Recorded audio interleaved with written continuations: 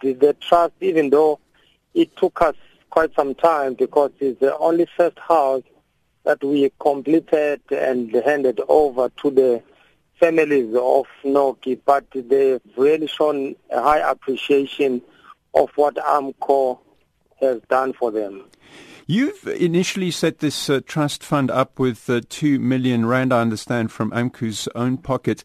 Clearly, 2 million rand is not going to go very far. How is it going in terms of adding money to the coffer for this trust fund to take it further forward?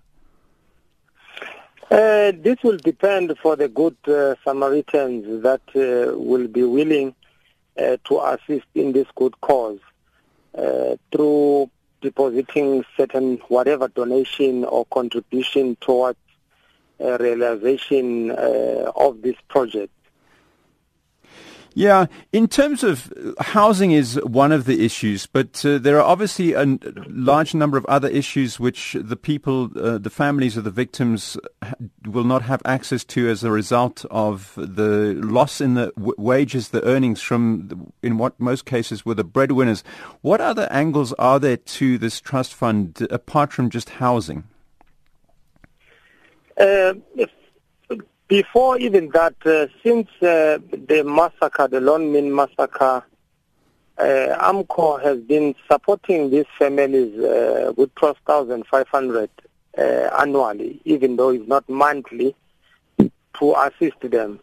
And secondly, through the upgrading or changing of conditions of employment, because some of their breadwinners, or of their families are working at Lone Min, through the salaries and the improved conditions of employment, it works towards the very same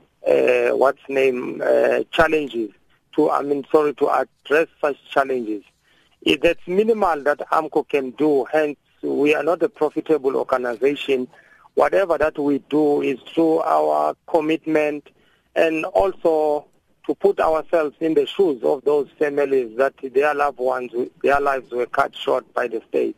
Presumably you also have to kind of decide out of those victims' families who are in most need at this stage. Is there some sort of selection process you use to try and work out where best the money and the resources can be used?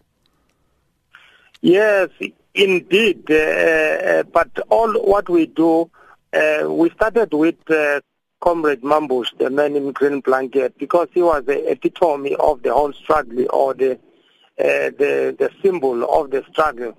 But going further, yes, we will be going to different families based on the agent needs.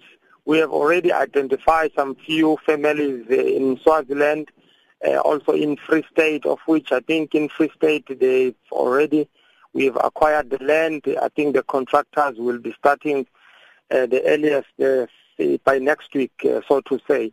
So it's in Swaziland, it's in Lesotho, and partly of Eastern Cape, because most of the massacred workers were coming from Eastern Cape.